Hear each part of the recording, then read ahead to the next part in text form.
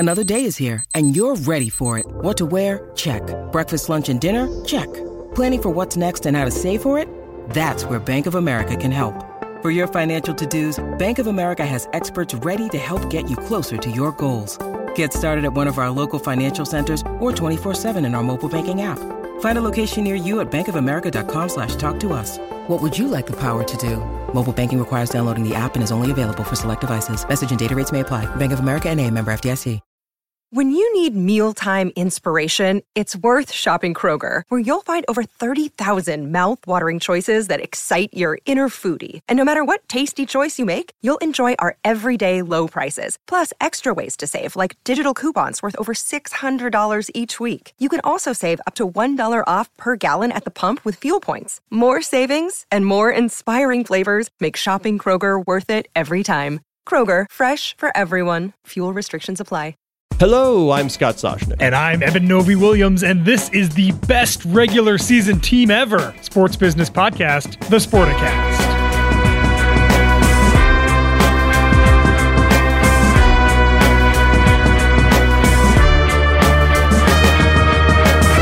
So what? What do the Bruins do? You take out the President's Trophy, march it around the parking lots of the local shopping malls, and see what kind of celebration happens. Oh, man. By the excellent emoji used back there. Thank you. Look at your little unhappy face. At first I thought you had a smudge, and I'm like, oh, no, it's an unhappy face. So yeah, right there. Put it so you get it right. Get it right on there. Good pointing. I got to tell you, at the start of the playoffs, and I know from a logical point of view, in a logical sense, this didn't make good sense. But our CEO, Dick Glover, asked me, can anybody beat the Bruins? And I said, I don't think so. No. And he goes, I think we bet lunch or something. And he's like, I'll take the field. Now, obviously, in the NHL playoffs, taking the field versus one team is the way to go. Bet, right? Yeah. And I just said, no, they don't have a weakness. And then the one minor weakness somebody was pointing out was the Linus Ullmark lack of playoff experience. And I go, we're on the eye. I love this. We are doing talk radio here, not business of sport.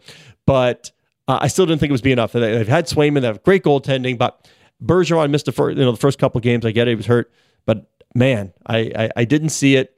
I didn't think that this team could be beaten 4 out of 7.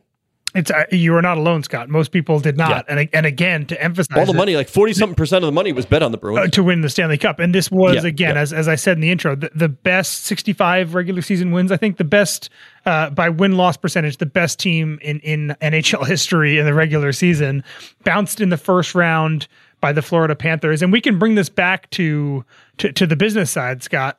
The Bruins sell out every year, almost all the time, right? So having the best team in the league this year, maybe sold a few more standing room tickets, but really not a huge impact, I don't think, financially on the team. What matters here is those home playoff games. And for this team that was this good to get only 4 home playoff games, I imagine from a financial standpoint, is a big underwhelming flop for the owners of the Boston Bruins. Well, let's talk about it in the context of Giannis Antetokounmpo. And he made a lot of noise with his comment about, no, it's not a failure and life is steps and you learn and I get it. I totally get it. But if you were asking the president, CEO, president biz ops, anybody on the revenue side of the Boston Bruins, if this was a failure, the answer is yes. I can guarantee you that the budget line was more than 4 home games for the Bruins in the postseason. I can guarantee you that. And, more impactful for the Bruins, by the way, than the Celtics, because keep this in mind, people forget this. The Celtics are a tenant in that building. It's owned by the Bruins. There's a reason why the seats are gold. You can bet that if the Boston Bruins, if Wyc Grousbeck and Steve Pagliuca and that group owned the building, those seats would be green. However, they are gold for a reason because they are controlled by the Boston Bruins. Yeah, it's going to launch so many questions about load management, which is a term I think NBA fans are very familiar with. NHL fans maybe a little bit less, and part of that I think is a cultural thing around the game. But the amount of attention the Bruins obviously paid towards getting that record and having players that were playing later, not resting maybe as much as a lot of people thought they were. I think this is going to launch a whole new set of questions about how important the regular season is in terms of getting your team maximized for the playoffs. And it may result in, I would say, Scott, I would not be surprised if moving forward, we see NHL stars playing a bit less in games 75 to 82 than they did this year or have in years past, just because of the legacy of this Boston Bruins flop. Yeah, but I can tell you, if I go to an Edmonton Oilers game and McDavid doesn't play, I am not happy. Like, he is singularly worth the price of admission. I want to go to see him play, specifically like Jordan. If you went to see the Bulls and Jordan doesn't play, you're like, this is no good. But I will tell you this, and I know it's a little inside hockey, but I did have a conversation, and I'm going to leave the team names out of it, and people, just because, whatever, nobody needs to know exactly who it was, going into the playoffs, about who don't you want to play. This was an Eastern Conference hockey person. So it's not a business side folk. It was a hockey side person. Who do you not want to play? That person said the Florida Panthers. So big, tough, they'll beat you up, great goaltending. They just want no part of the Florida Panthers, and well, now you see why. You could have made some money on that, Scott, with the don't Panthers even were suggest. A big underdog here. But speaking of making money though, Edmund, because I did, by the way, and this is funny. Now there's a whole lot of teams that this makes sense for, so I'm not telling tales here, and you won't be able to know who it was. But I did send a text message to one of the business side folks, like saying, "Wow, hey, good wins and stuff."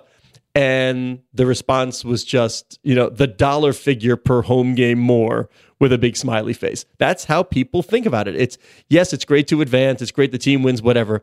But you're looking at budgets and you're looking at, am I in the red? Am I in the black? Am I further in the black? Am I really doing well? Is my owner going to be thrilled with me? That's how these folks look at it. Kurt Bodenhausen, our colleague, did a really good story a few weeks ago. I think we talked about it on the podcast.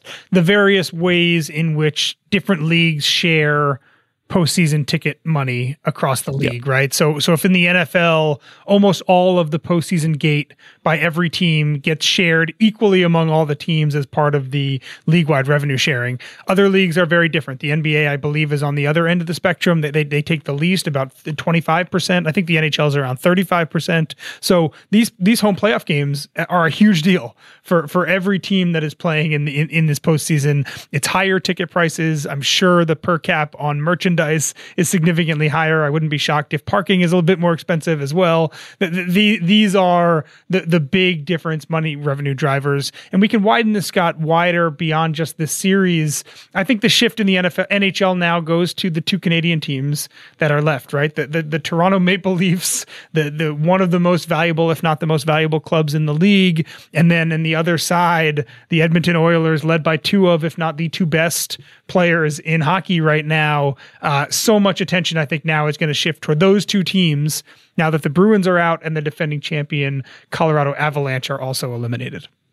Well, we're talking about marquee. What do people want to see? Yeah, Gary Bettman cannot be happy that the defending champs, big names, big stars, McKinnon and the like, and the Avalanche are out. And certainly you wanted the Boston Bruins. Original six, big names in the playoffs, all that hype about winning all those games.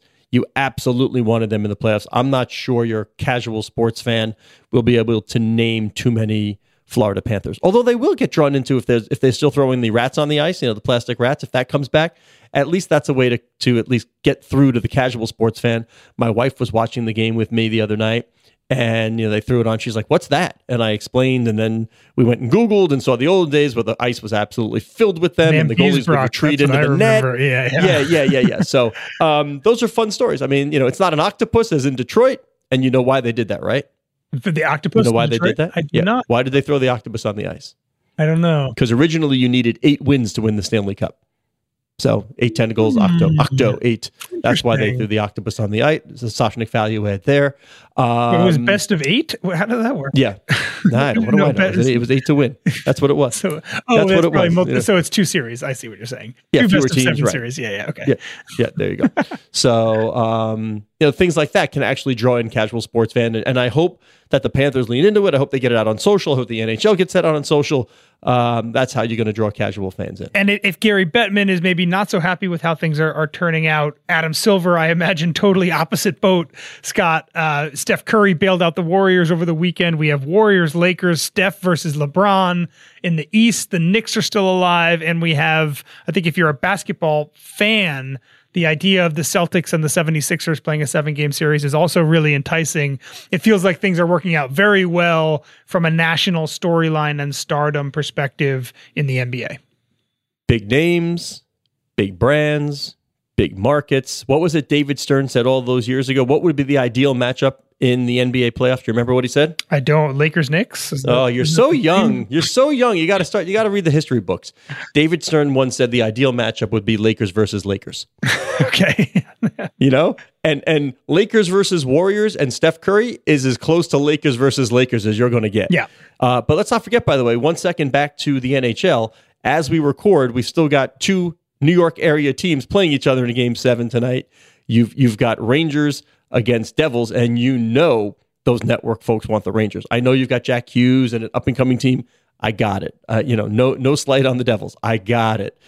Good story, but we're talking about Original Six, New York Rangers, #1 media market. And this conversation always brings me back to this debate, and the NHL and the NBA are the two perfect ways to frame it. But this debate between parity on one end, which the NHL has a ton of it, and the coalescing of stars around super teams in the NBA, and the challenge and the benefit. You see both the drawbacks and the benefits. The NHL and any of the 16 teams that are in the playoffs realistically has a shot to win the Stanley Cup Finals. It's great for fans of teams that are not the few top seeds. But the drawback is exactly what we've seen here. You have the two tops, the two best teams in each conference, the Avalanche and the Bruins, both eliminated in the first round. It's the NHL. Sorry, I think every year falls victim in some ways to its own parity. And the NBA, I know the Bucks lost, but the NBA has this way of setting things up where the best teams usually win. The stars are usually on the best teams, and I think it works out better in the end for them than it does these ultra parity leagues like the NHL and the NFL to a degree as well. Yeah, it's the same that the NCAA tournament used to be. Everybody, you want those first and second round upsets, right? That's what you want. But when push comes to shove and I'm dealing with the Elite Eight and Final Four, I want the blue bloods. Yeah.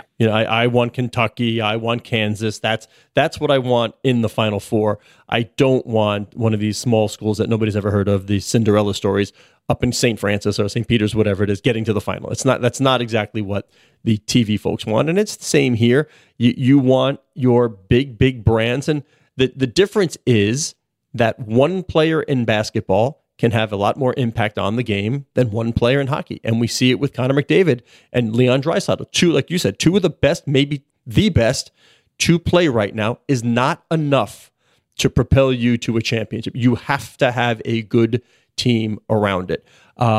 Which is, by the way, what are we, a week away from the NHL draft lottery, right? Mm.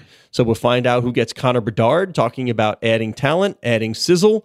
How often do we ever talk NHL draft lottery on this show? Maybe the first time ever. But when you get generational talents in a time when these kids are stars already, whether it's been playing in the juniors or the junior championships, people know who Connor Bedard is, just like they know who all the future stars are. When they're 16, 17, LeBron being on the cover of Sports Illustrated, that's where we are now. You're coming in ready-made stars. One of the reasons, by the way, and I'm not sure it's needed anymore, but one of the reasons why the NBA wanted an age limit. There's two major reasons. One, you're pushing back a little bit older for that second contract, not quite as big. Get it? But you saw from Carmelo Anthony what it does 1 year in college do for the promotion of a player. Mm-hmm. Carmelo was a good recruit. Everybody knew that. But leading Syracuse in the NCAA tournament to the national championship made him a household name and star before he'd ever done anything in the NBA. Yeah, and we should actually maybe table this discussion for next week, but we should talk more about the NBA and NHL draft lotteries. It's a different system, obviously, than the NFL employs. And this year, both in the NHL, as you mentioned, with Bedard, and then in the NBA with Victor Wembanyama, probably two of the most anticipated draft lotteries that either league has had in the past decade plus. And we saw the Dallas Mavericks tanking at the end of the year, fined $750,000 for essentially choosing not to go to the playoffs. It is essentially what they did, because they knew they were not going to win, and not going to the playoffs gave them an albeit pretty small, but let them hang on to a very small chance at maybe getting to draft Victor Wembanyama. The draft lottery setup is, I think it's a really fascinating business study, and it leads to all these interesting kind of unintended consequences, as we saw with the Mavericks, and some big challenges for the NBA and the NHL, I think, to a degree as well. So let's talk about Bedard and Wembanyama later on, maybe next week, Scott, because it's going to be a huge story in both leagues in the next month. All right. And also, by the way, we wanted to talk about an email I got today that the NHL announced today it was looking for folks to populate its youth advisory board. And, I believe you came up with this idea, Lolo, many, many years ago. I'm going to give you credit, even if it wasn't you, because I hadn't heard of the youth advisory board. I know they've been doing it for a few years, but the NHL, in essence, is looking for, I'll say kids, 13 to 17-ish, to sort of every now and then get together and advise the league on what they think they can be doing better, what would appeal to young folks. And you, many years ago on this show, said you thought every league should employ a CTO, a chief teenage officer. Yep. Right? Yeah, just to sort of bounce things around. Yeah, you were the CTO, 100%. the chief teenage officer, which I believe I reacted very ebulliently to. What a great idea, Evan Novi Williams. Much like the board behind you, all your great new artwork and stuff. Great idea. Every league, probably every team should have one. Oftentimes owners, they will rely on their own children. Exactly. Yeah. Like we've seen that before. We had owners tell us, well, I didn't know about this, but my son, my daughter, they told me, or my grandchild, they were telling me about this TikTok thing. Hey, how can we utilize that? Every team, every league should be employing a CTO, or as the NHL wants, a board of however many it is. How often, Scott, does your focus group of one come up on the show? Every show, because the way in which teenagers right now are consuming sports, the way they're watching sports, the way they're playing games around sports is so different than the way that your generation, my generation, whatever it is, the way that other people consumed it. And this is the central question for everyone in our industry right now, right? Is as the teenagers of today become 25-year-olds and 35-year-olds in the next couple decades, and they're the ones that are driving the economy, how do we have to position ourselves to match their viewing habits? And yeah, I think the chief technology officer, the youth advisory board, whatever you want to say it, I think leagues and teams everywhere should be leaning on asking questions of 14 to 17-year-olds right now as the easiest way to get that information, rather than trying to get it from the top down. Yeah, don't forget, the CTO is not the chief technology officer, as you said. It's the chief teenage officer. And by the way, thank you very much, because you don't realize, normally you get it, but do you know that it is the obvious perfect segue to number 2 on your list on the board? I do know. Did you pick up on that? Did you remember that was number 2 on your board? Well, I'm looking at it backwards in my screen. No, you didn't. I could tell. No, I could tell you didn't, or else you would have gone there yourself. I'm like, he's going to do it. No, he's not going to. He doesn't realize it. Go ahead.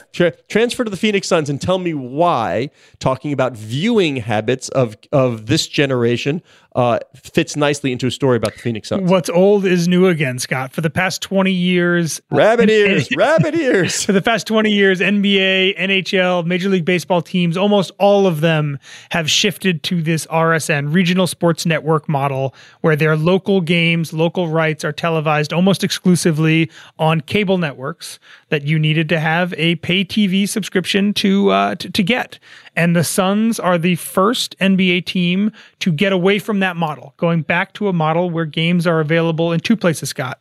1, on free-to-air TV, rabbit ears, as you're talking about, and then 2, in a digital service that fans in the local Phoenix and Arizona area can pay to get via their TV, via their smart TVs, their cell phones, via their computers.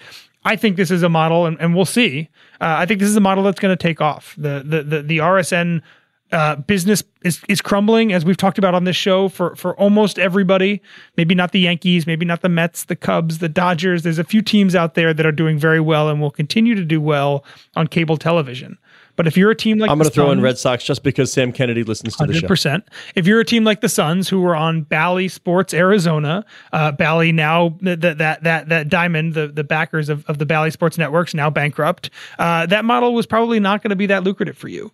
So the Suns are opting for reach. My guess is they'll make a bit less money directly from their local rights being on pay TV through the Gray Television partnership. You guess? Yes, You know. I know. Yes, they are going to make less money directly. Matt Ishbia, the new owner of the Suns, told me when I was writing about this last week, he said that the monetizing is not his first concern right now. He feels like if he does right by his fans, makes it available without a pay TV subscription, makes it easier to watch, makes it cheaper to watch, that will filter into more revenue opportunities in the future. And that may be that if more people can watch the Suns, more people start rooting for the Suns, more people decide to go to Suns games. Same with the Mercury. The Suns and the Mercury have, both of those teams have transcendental stars in the NBA and WNBA right now. Brittany Griner, Chris Paul, Kevin Durant, Devin Booker. Matt Ishbia's plan really appears to be, I want as many people in the Arizona area watching these people as possible. And if more people are watching it, I'm going to figure out a way to get that money from them in a different way. That's always the rub. What have we heard from every sports league that's had a media deal coming up, and the NBA now coming up, and the NFL when it was negotiating its new deal? What are we prioritizing? Roger Goodell has always said that scale was the most important thing to the NFL, but they have a luxury knowing that they can dabble in streaming, as they do Amazon Thursday night. They can dabble in streaming and still get plenty of money from their other deals. Now you had the same question of MLS, right? You can, at a league level, you have to worry about all the partners, all the teams in totality. Matt Ishbia can say for himself, well, I'm willing to take less, and I think scale's the way to go. Great. He can do it. That's a unilateral decision. It is as David Stern used to say, it is a majority of one. Matt Ishbia makes the call. However, you're also, when you're looking at leagues like MLS, you have to take into consideration that there are owners who got in at a very low price point early in the league. You've got people coming in later paying hundreds of $millions for their franchise. Same in the NFL, by the way. Those who pay $6 billion, hi Josh Harris, for their franchise, not done yet. We have more to talk about coming up, maybe in a later podcast, but more there, have certainly a different view from somebody like the Tishes and the Maras who got in early and have no debt, that kind of deal. So it's a different equation. The MLS sided on, we need to take the money. And then I'm not sure if they tried to sell the public and themselves on the reach will be there, and here's all the other benefits of being in one place. I get it. But this debate of scale or money, like, it's a perfect world when you can get scale and money, and they all know it. Just not there yet. It'll be interesting to see. It's a great test case, which is why I think that Suns move got so much attention. Everybody wants to see what happens with them. Exactly. And there are dozens of professional NHL, MLB, and NBA teams that are part of the Bally network right now. There are others that are on AT&T RSNs. There's a lot of teams. It's not an exaggeration to say there's dozens of professional sports teams out there that are now thinking about these exact things. If the RSN thing doesn't work out, or if this specific RSN setup doesn't work out, what do we want to do? And digital is going to be a part of everybody's plan. That seems unequivocally accurate. But I think the question of, do we want to still be on pay TV? Do we want to maybe offer things on free TV, broadcast television, which the Suns are doing, as we said? I think we're going to see a lot more teams in the coming months start to lay out their vision of what this future looks like. Yeah, absolutely. And I love the fact that Steve Ballmer was there before we sort of heard a lot about the RSNs collapsing. He was looking at direct-to-consumer. They've done a lot of digital. I have heard about some. Yeah, we've heard about a number of other teams and owners who are also looking at direct-to-consumer, know your fans better, try and rope them in with e-commerce, get more data. The more you know about them, the more valuable each eyeball becomes. So that is certainly where it's headed. We think, still no idea how the RSN situation is going to shake out across all of the leagues, except for the NFL. But it certainly matters most to NBA, NHL, and MLB, which is right in the middle of the season now, going. So they're in the toughest position of having to figure it out on the run. Yeah, exactly. And the Suns have this great break, right? They have this good 5 when the playoffs are over. They're gonna have a 6-month break where they can figure out all this stuff and lay it out.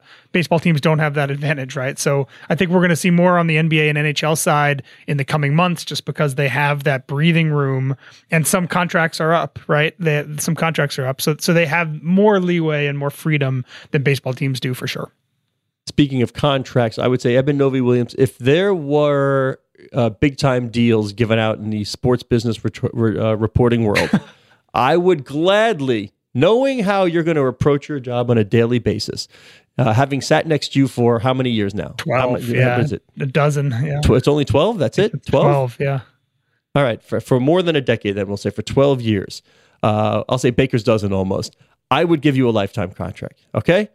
I would absolutely give you a lifetime contract knowing that you're going to deliver in whatever the metric is that we need you to deliver in. And clearly, in the sneaker game and the apparel game, others feel the same about Steph Curry. By the way, not bad, 50 points, Game 7. And Nike, Kevin Durant. Lifetime deals, UA and Nike, both of them, within like a month.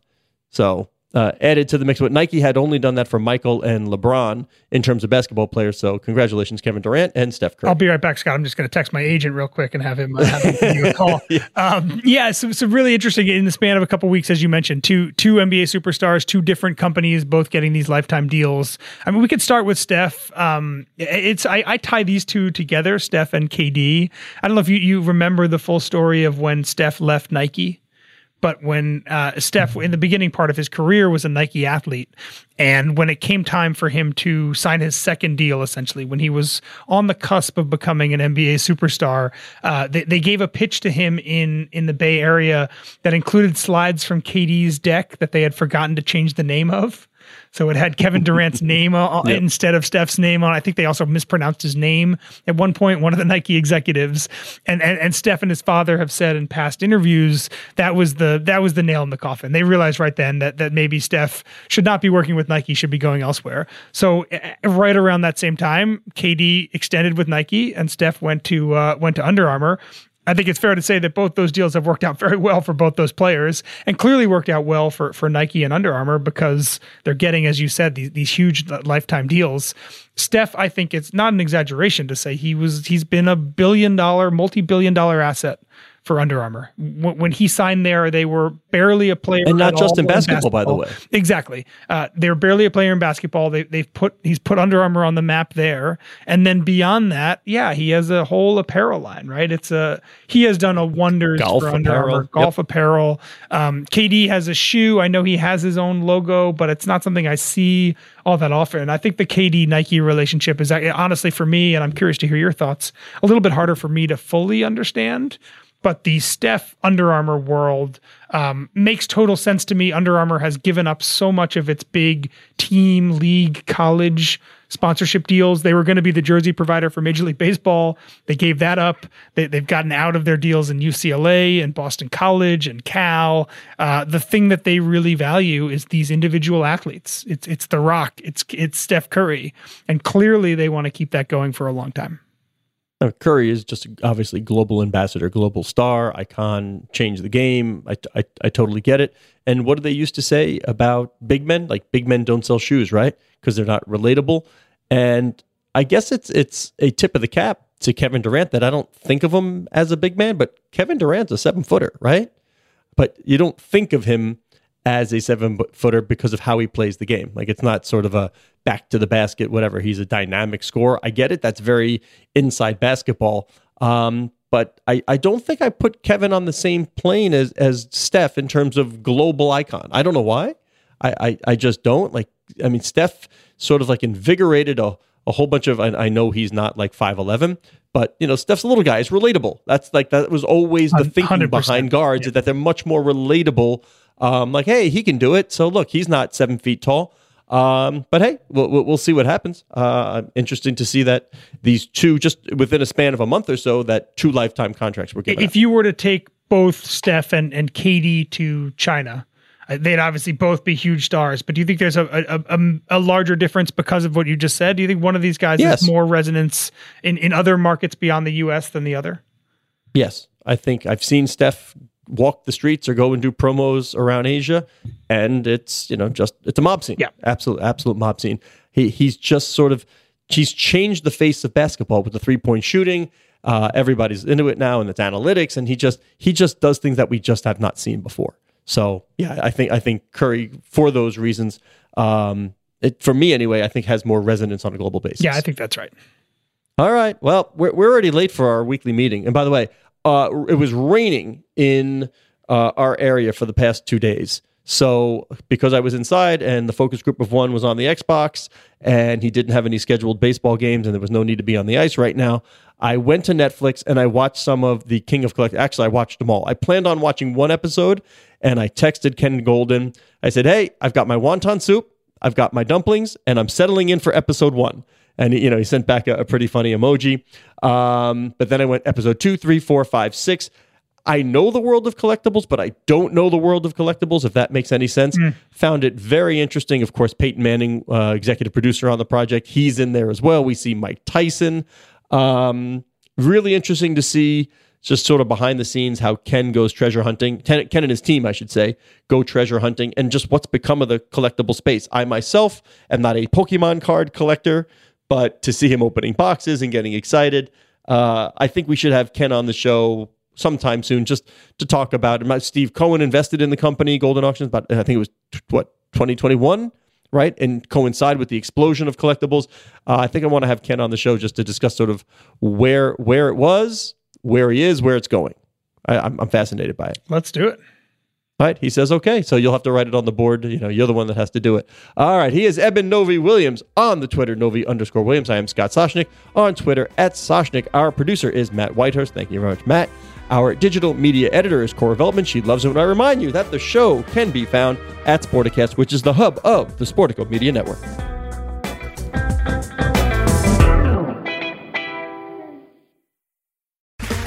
Okay, round 2. Name something that's not boring. A laundry? Ooh, a book club. Computer solitaire, huh? Ah, sorry, we were looking for Chumba Casino. That's right. ChumbaCasino.com has over 100 casino-style games. Join today and play for free for your chance to redeem some serious prizes. ChumbaCasino.com. No purchase necessary. Void where prohibited by law. 18+. Terms and conditions apply. See website for details. Hello, it is Ryan, and I was on a flight the other day playing one of my favorite social spin slot games on ChumbaCasino.com. I looked over at the person sitting next to me, and you know what they were doing? They were also playing Chumba Casino. Coincidence? I think not. Everybody's loving having fun with it. Chumba Casino is home to hundreds of casino-style games that you can play for free anytime, anywhere, even at 30,000 feet. So sign up now at ChumbaCasino.com to claim your free welcome bonus. That's ChumbaCasino.com and live the Chumba life. No purchase necessary. VGW. Void where prohibited by law. See terms and conditions. 18+.